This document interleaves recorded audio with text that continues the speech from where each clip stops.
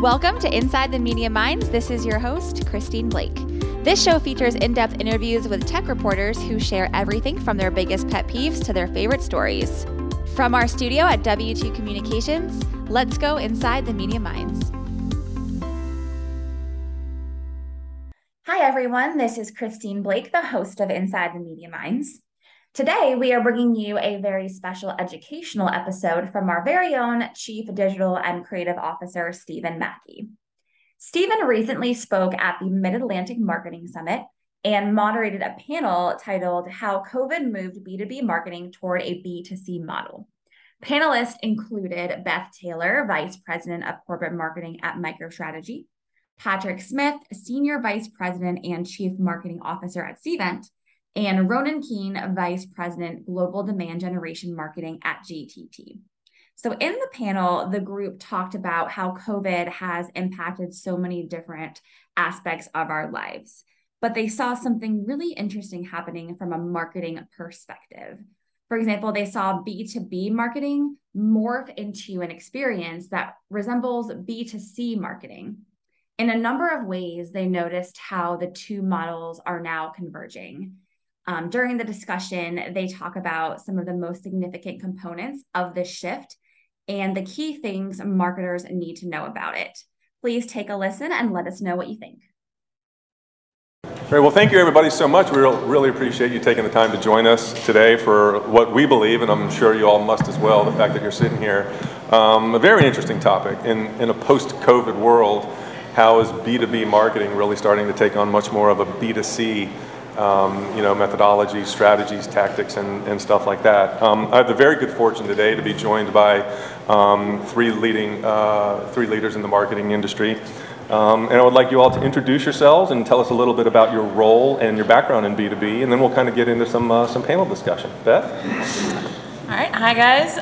Beth Taylor. I'm the VP of Corporate Marketing at MicroStrategy, a local icon. I've spent my whole career in B2B tech. I actually had the outside few years on Wall Street.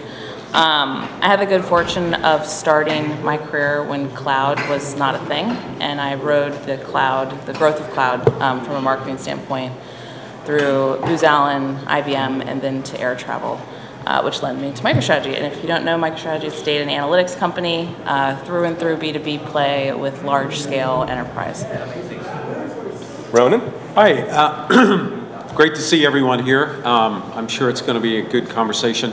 My name is Ronan Keene. I'm VP of Demand Generation Marketing for GTT. We're one of the top Tier 1 IP networks in the world. So most of the internet traffic travels on our backbone. My job is, at the very base level, how do we get leads? How do we turn those leads into sales qualified leads?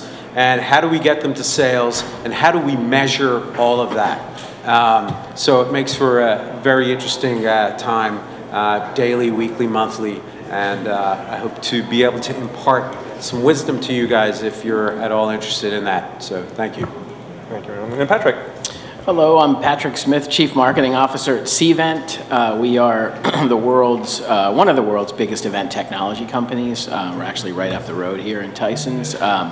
So I've been in B2B tech back a long time ago. I started at Manugistics, and then I was CMO at Deltek, and then joined Cvent about 5.5 years ago. So been around the tech space quite a while, and I've seen a lot. My job sounds a lot like yours, which is fill the pipeline for sales, grow the company, build the brand. But a lot of my time is spent on the sales side in terms of getting them leads and so forth. So we'll have a lot to talk about if the conversation goes that direction. Awesome. Thank you. And I'm Stephen Mackey. I'm the Chief Digital Officer at W2 Communications. I head up 2 of our 4 divisions there, our creative design division, which encompasses web development, video production, branding, collateral, and design, as well as our digital marketing division. So all of our PPC initiatives, organic social, paid social, lead gen initiatives for clients, and a lot of digital marketing strategy, which really W2 turned a corner during the onset of COVID when everybody's trade show budgets went up in the air and they're like, had all of this money laying around and they just threw it to digital and they said, go do stuff. We helped them figure out exactly what that meant. My side hustle, if y'all read the bio, I also do work in B2C. My wife and I own Nota Viva Farm Brewery and Winery. So on the weekends, we are marketing directly to consumers on a much different scale than W2 Communications, of course. So everything from big tech and big cyber down to a local mom and pop shop on the B2B space. So I've seen a lot of convergence in the techniques and storytelling methodologies that we use between the two, and that was really what inspired some of this conversation. So last week we met and we kind of did some brainstorming around some of the topics that we wanted to address that we thought you all might find valuable. And throughout this conversation, like Ronan said, we do hope to impart some ideas and some things that you can take away and try in your own businesses. And I wanted to kick it off with Beth. One of the things that you said last week that I thought was really interesting, and when we talk about one of the ways that B2B marketing is looking a lot more like B2C marketing is what we call frictionless experiences, right? People are much more empowered to move through the various stages of the customer journey in much of a self-serve model. And Beth had a great anecdote. She's like, you can find out more about a hammer and a nail on Amazon than you can about a first-class ticket on just about any travel website, right? So Beth, tell me a little bit more about what you meant by that, right? That level of detail that you find in B2C platforms that you think is a little lacking in B2B. Yeah. For anyone that gets like the Gartner marketing reports or any sourced marketing data, you tend to see, and you've seen this data point creep up, right? It's like 55% of B2B purchases are without a sales rep involved, and it's like 63%. The latest one was like 77%, and that was a few weeks ago from Gartner. So you see it creep up, you know it means something. I think that nail example is actually really good, and I encourage you to go to Amazon after this and go look at a nail. You can turn it, you can see the weight, the dimension, every little tiny piece of information that you'd want, especially the pricing component. Oh, sorry. Is something that you just expect, right? Sorry. And hey guys, you want to come in? Come on. Anyway, so like that piece of it, especially during COVID, when it just everything. I mean, you probably saw your phone tell you you're on your phone, 8 hours a day, right? You're expecting it, right? You're expecting it. You're moving between business decisions, consumer decisions. You're at home with your kids, with your boss. Your website, your web properties, whether it's your own property or third party like communities, need to reflect that same amount of data. The hardest part, and I'm curious to hear you guys' thoughts on this, that I've personally run into, I'm sure you guys have seen this too, is pricing, right? B2B pricing decisions are complex. There are some people that do a pretty good job of it, like the AWS calculator, where you can fully match each component of your cloud experience is a good example. But I would say that's one piece that if you're not getting all the way to that price point component, you're losing people, right? People don't want to give you their data if they know they're not going to get the price out of the experience. Yeah, that's really great insight. I've had that experience a lot, particularly in our web development stuff. If you go to a web hosting provider like WP Engine or SiteGround or whatever, you just expect that the pricing isn't going to be transparent, easy, again, frictionless, very easy to buy. The other thing that I thought was interesting is I was visiting the MicroStrategy website last night. I went to the homepage, and when you scroll down the homepage, I'm like, it kind of feels like an Amazon. It's just all well laid out, and everything is there, and the way the organization was, I thought was really, really interesting. But it didn't look like a typical B2B kind of experience, and so I thought it was pretty cool. There's a backstory there. When I started, so our former CEO is a futurist, if you know Michael Saylor, the name. And so he had a vision when he saw the data points tied to YouTube and videos in particular. Why can't we be the B2B experience that you have on YouTube or Netflix or Disney Plus? Which is why the website looks the way it does. We over-rotated into video as a result, which is a B2C platform. B2C platform.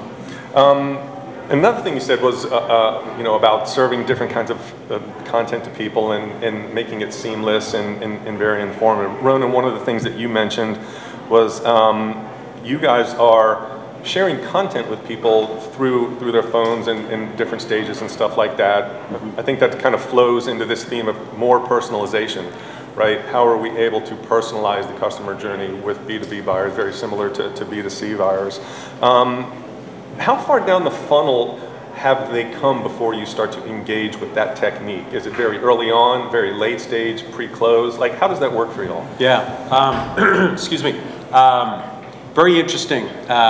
We've experienced some really, positive results and then some other kind of negative results. I will preface, my comment with, we're not a SaaS company where you look at the pricing possibly. We're a very, expansive and large. They're typically large engagements that go over months, possibly even years. The buying committee is at least 8 to 10 people, so it's a complex sale. And so my vision that I've tried to execute is how do we become more like a publishing company where we can entertain, educate, and use the proven sort of social network outlets like YouTube. So there's a company that rhymes with Chickshock that is now one of our customers. And I'm looking to see if there's a way that we can leverage that. I've heard throughout my career over the last 10, 12 years, well, these are B2B buyers. Why would we, target them on all of these different social networks? We should just focus on LinkedIn because that's where B2B buyers go. I've heard that time and time again. So part of our strategy is let's test it. Let's test the engagement. Let's track it using UTMs, Google UTMs, universal tracking, right?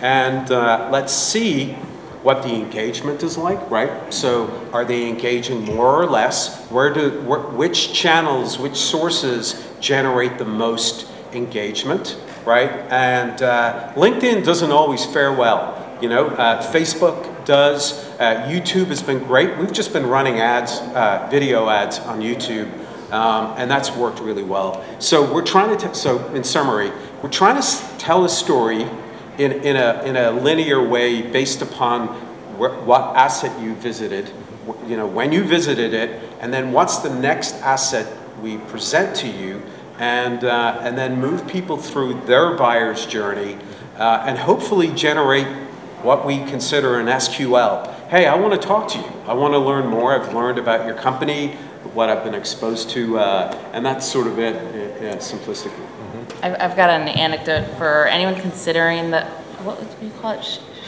Chickshock. Chickshock, yes. An old colleague of mine actually just launched a Chickshock channel. You can say it. Okay, I can say it. Yeah. Launched a TikTok channel for Northwestern Mutual, which is a financial community bank. And they covered it in Digiday. It is worth taking a look at because if you're thinking about that kind of strategy, you know the challenge, right? Internally trying to convince, and in this case, a 140-year-old financial company to do TikTok.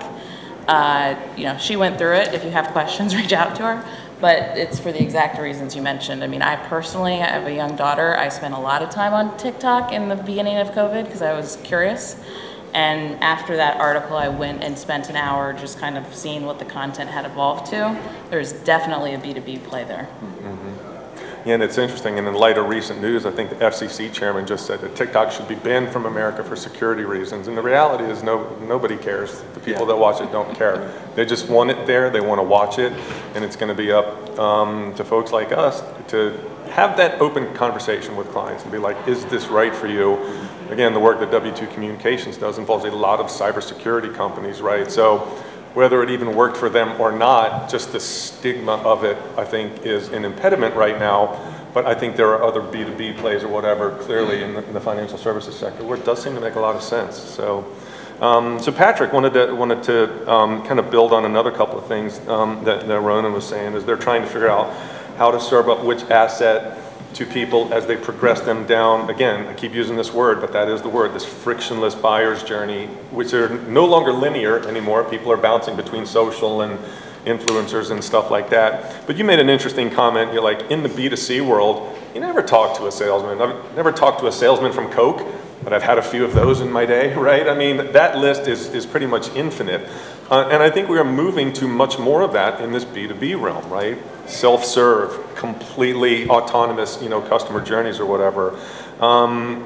And I think you're starting to see an increase in the spend level that people are comfortable making. They'll drop 50 grand on a renewal and never talk to somebody. What are you seeing there? Yeah, so I think, for Cvent, one of the things that we really pride ourselves on, that we spend an awful lot of time on, is content marketing. And for us, it was all about the visceral end result of a great event, because I think this is where really a good way to channel kind of a B2C mindset in B2B marketing, and that is, it's really at the end of the day, what we're trying to market is an amazing result of your event. And how you get there, whether it's a genie's lamp, a magic wand, or Cvent software, you really want that great event. So we're trying to talk about the end result and then work back from there, and not, because a lot of times when I first arrived at Cvent, we did a great job talking about here's how you set a registration site up. You can use 50 different reg types and all those classic sort of feature function type discussions. But ultimately people want great events, and we're a catalyst to do that, along with a lot of other parties like great venues like this.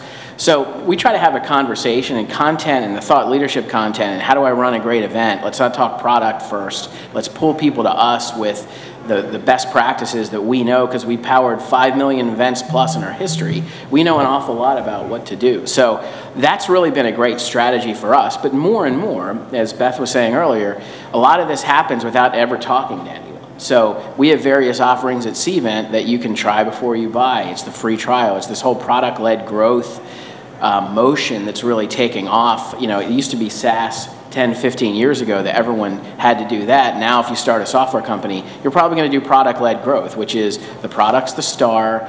You try it before you buy it. You can look at all your different pricing tiers. You can get onboarded quickly. So that changes how you interact with customers. You have to make sure there's not a lot of complicated steps to set up an account to actually use it. And then, oh, by the way, throughout this whole journey, there might be a button that says talk to sales. Once your requirements meet a certain level that's higher than what you can get with that product that you can either use for free or pay for with a credit card, then talk to sales if you want more of an enterprise model. More and more, that's what we're looking at doing, and embracing that sort of mindset, because there's a whole population that doesn't want to talk to sales if they can help it. And I think that's getting more and more prominent with every generation. So I think we all in B2B marketing need to be aware of that dynamic. Can I just Please. add one thing?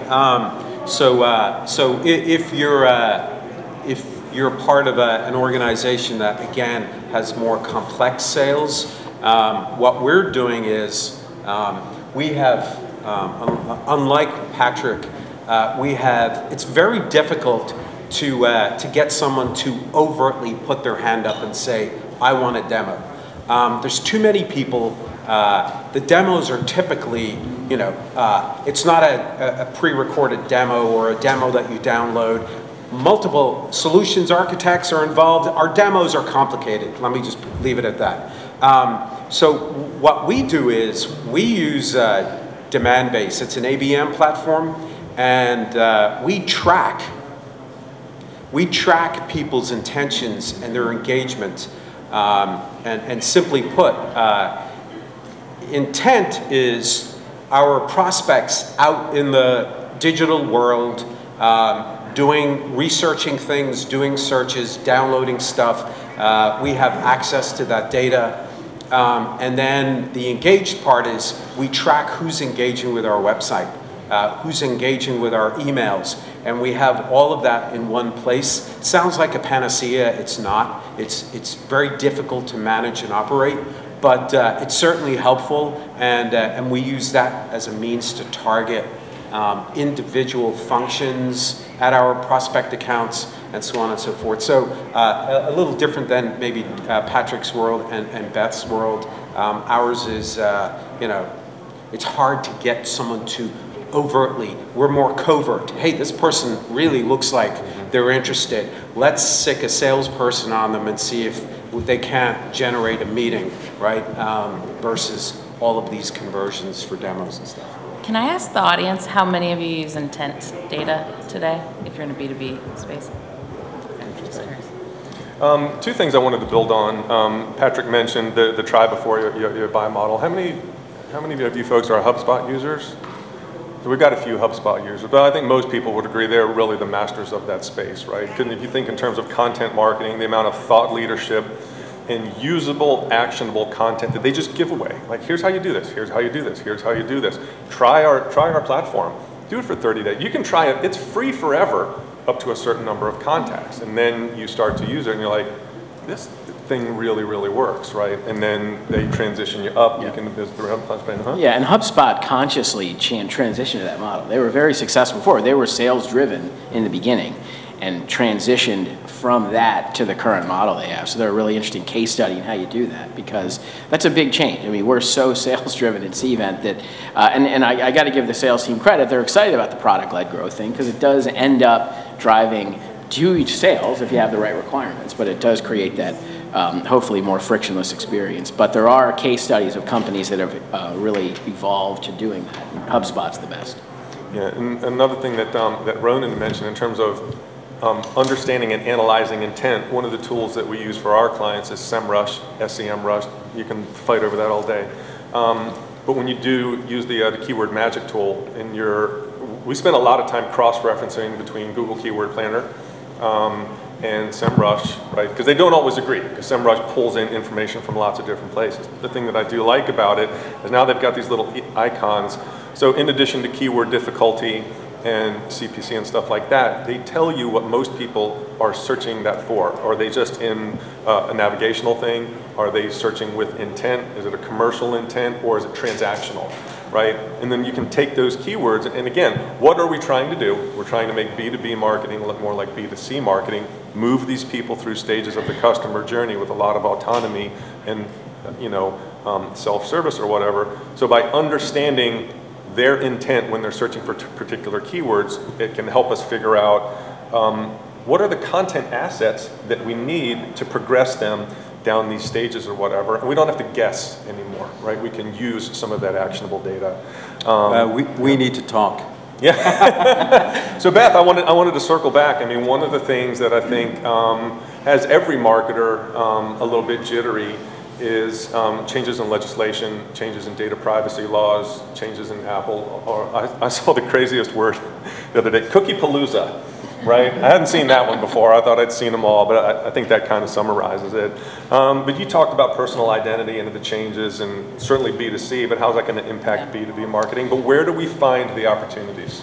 So this is the single biggest argument at my company some days, which is, do you create an account anymore? Right?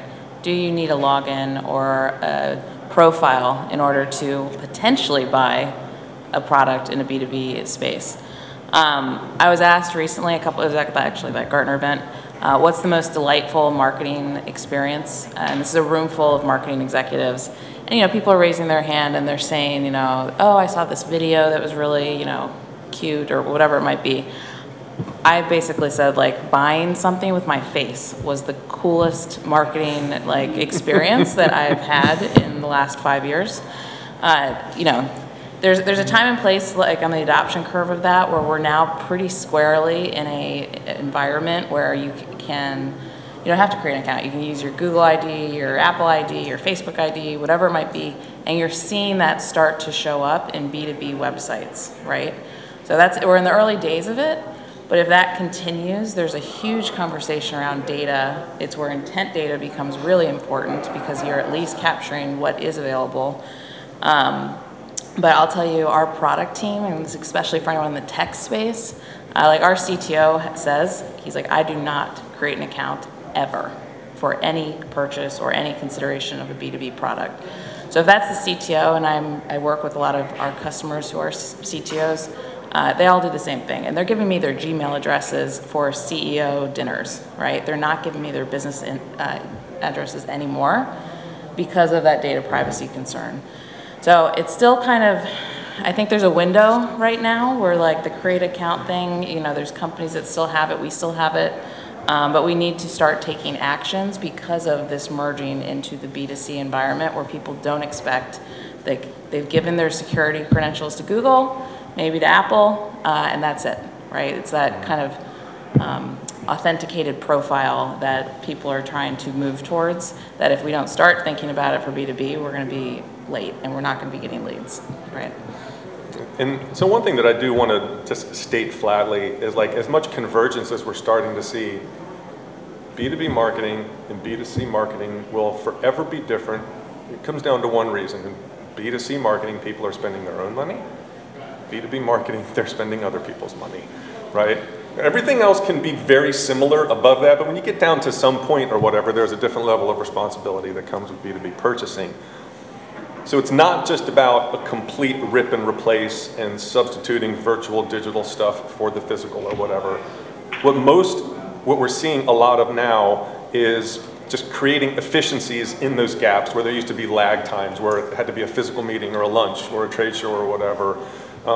You're turning 6-month buying cycles into 6-day buying cycles and stuff like that. The other thing that Ronan mentioned that I do want to call on is the buying committee, the decision committee. I'm going to go on record right now. The term decision maker is a dead term. It doesn't exist anymore. There's no, right? So a lot of our customers think that there's this throne room, right, where the decision maker is sitting up some gilded steps, right, and the minions are bringing in diligence on velvet pillows, right? Here's a data sheet. It doesn't look like that, right? And stakeholders have different agendas and things like that, right? So a lot of times our customers will be like, well, we want to go target the decision maker. I'm like, no, you don't. They're expensive. They're not paying attention anyway, and they've got 20 other people trying to run this stuff down for them, right? Go target the decision influencers and the decision committee. Kind of along those lines, I wanted Ronan and Patrick to kind of talk a moment. I think you all have both different experiences in terms of your digital marketing spend in Europe. I think, Ronan, you said you all are kind of not doing as much as you were. Patrick, I think you said you guys are turning it up over there. How have your experiences been different, and what's working for you, and what hasn't been so great? Sure. So it's interesting. I mean, from a European perspective, we have a big group over there, in marketing and a lot of customers, a lot of potential in the European market. And for us, that's an area where it's double opt-in in most countries. So it's all about inbound marketing. It's all about how good your website is. We use a lot of third-party partners that already have lists, that have credibility. In a lot of those countries, it's all about the credibility of the person or the organization. In Germany, for instance, they buy a lot of event technology from local providers. So we come in as the big American company. They're like, who are these guys? We're not going to get the right level of service. So using those third-party partners allows us to align ourselves with a recognized brand in country that allows a lot of good things to happen. So it's really all about, I think, from that standpoint, inbound marketing. But I think on the buying committee side, you really have to be smart about the different personas. I was just in a meeting the other day where we were mapping out our plans for 23, and the messaging, the high-level messaging we're going to use for one of our product lines. And in there, we had mapped out the decision makers because we have different content, different messages for them. For the user, it's all about usability. It's about, first for the event planner, it's about being able to sleep at night, tuck your kids in because you're not running events on spreadsheets. For the marketer, it's all about the end result of the event, lead generation, sales. That's a different story than the story to the planner. It's making their lives easier. For the marketer, it's revenue generation. To the CIO, it's security. You can buy this thing and not worry about it. So there's various personas, and you have to be very smart about that. And I think as we're seeing, and we are, buying committees get bigger. We're seeing sales cycles take longer in some cases. It's this trend across all of software. So you really have to be smart about how you're messaging to those. And digital marketing is a key tactic, but when they come to see you on the website, through your content, do you have the right messages to the right personas? Very important today.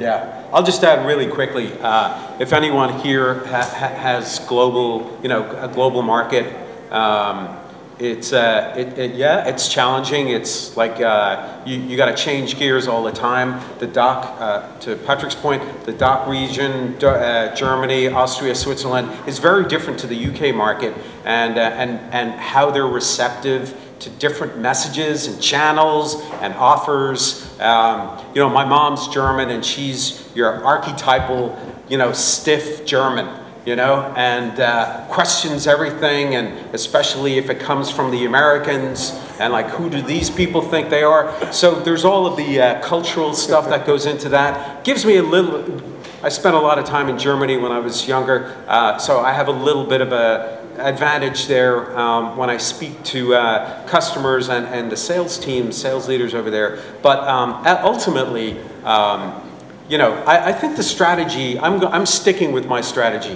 which is let's tell a good story. Let's tell it in a compelling way, somewhat entertaining, that is memorable, and the primary message sticks with the person.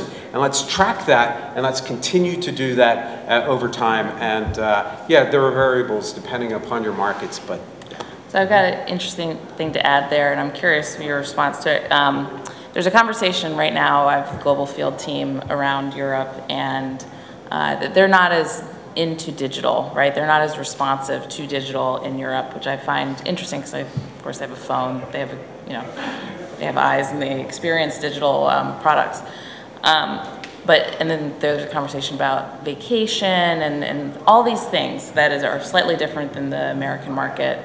But I actually kind of go to my own experience with this. Again, if we're talking B2C and B2B parallels, I read more thought leader content on my vacations when I have time, when I'm not doing quarter end, quarter start cycles in my day job.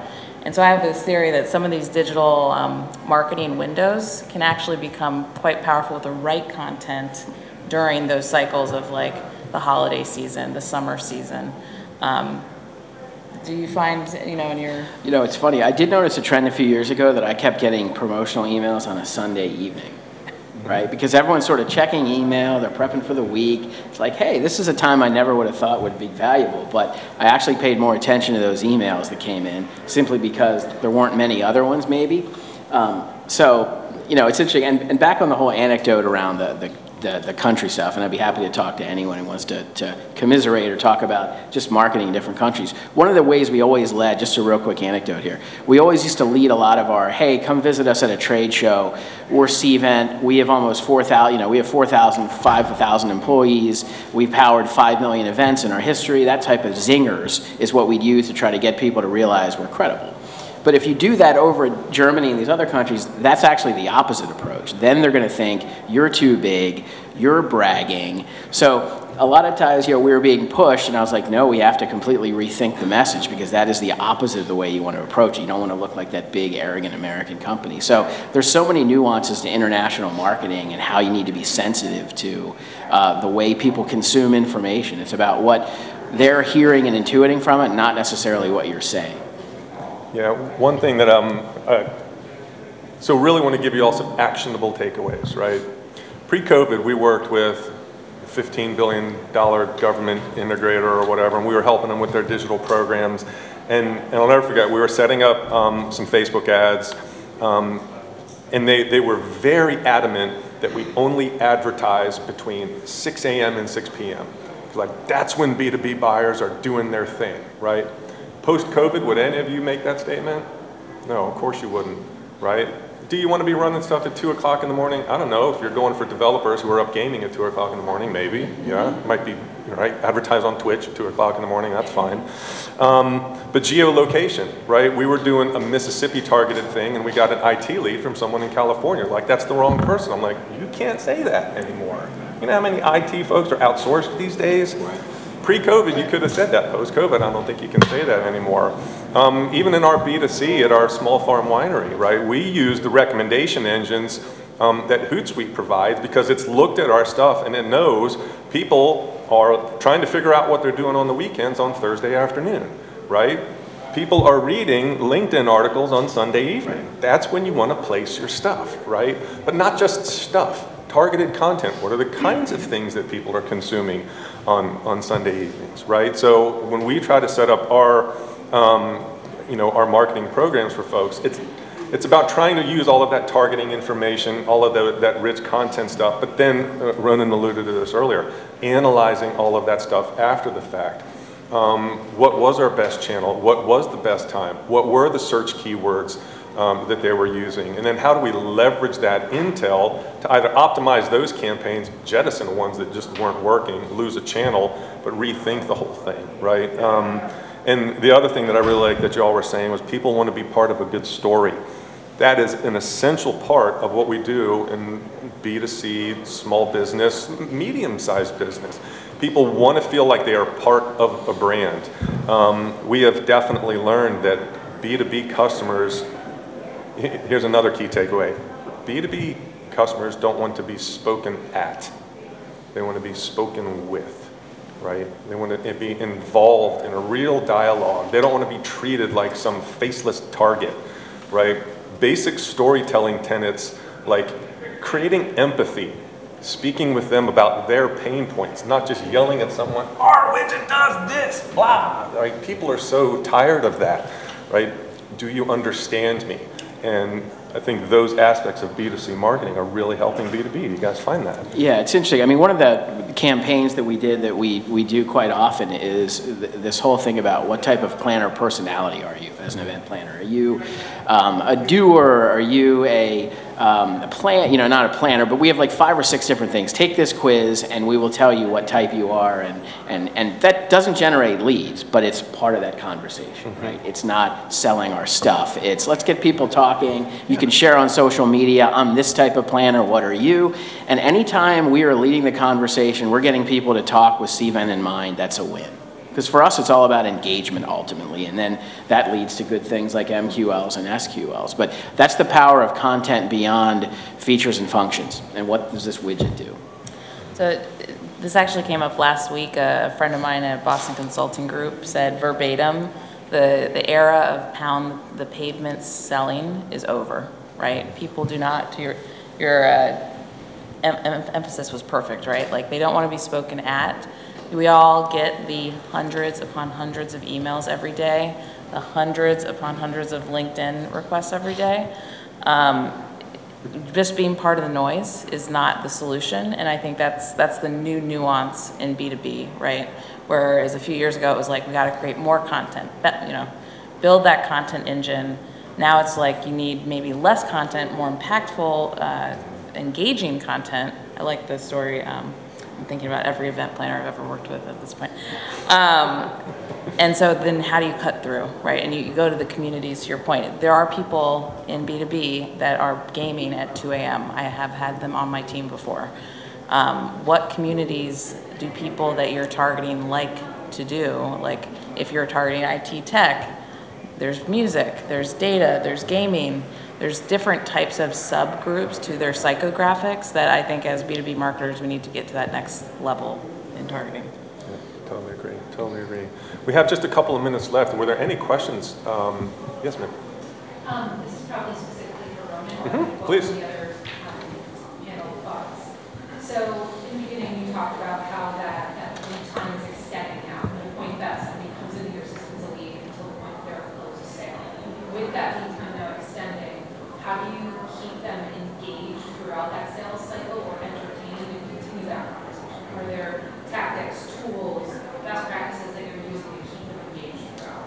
Yeah, so what we've started doing, I'm sure lots of folks are doing this, is we're still in the camp of, hey, let's spend $50,000 on a white paper and let's survey these, senior IT folks. And that's great, and there's real value to that. And we'll work with IDC or Gartner.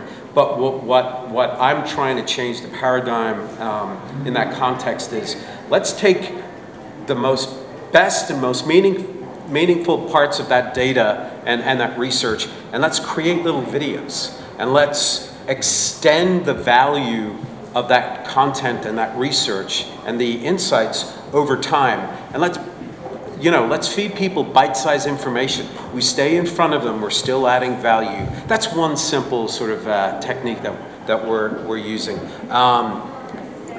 Stephen asked if we would also provide like a sort of a good tip that you're using.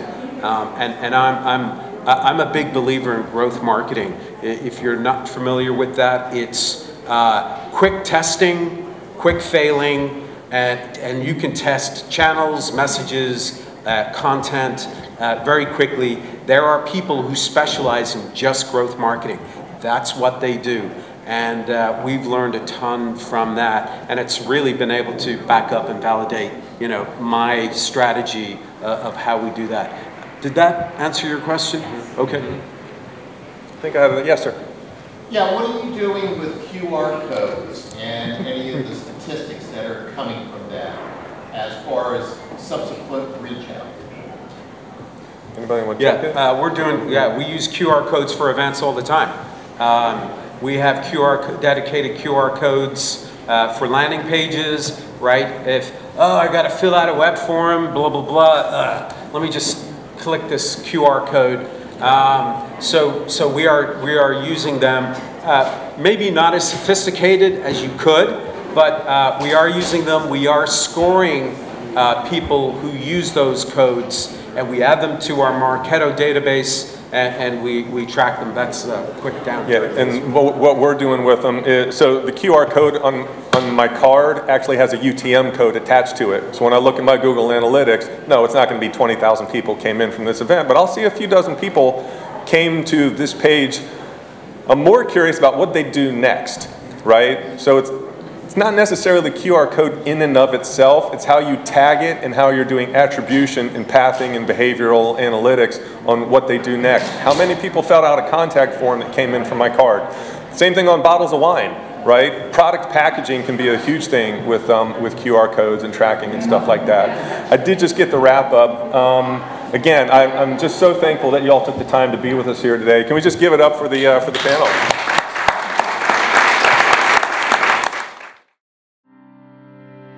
Thank you for joining us on today's episode of Inside the Media Minds. To learn more about our podcast and hear all of our episodes, please visit us at w2com.com/podcast and follow us on Twitter @MediaMindShow.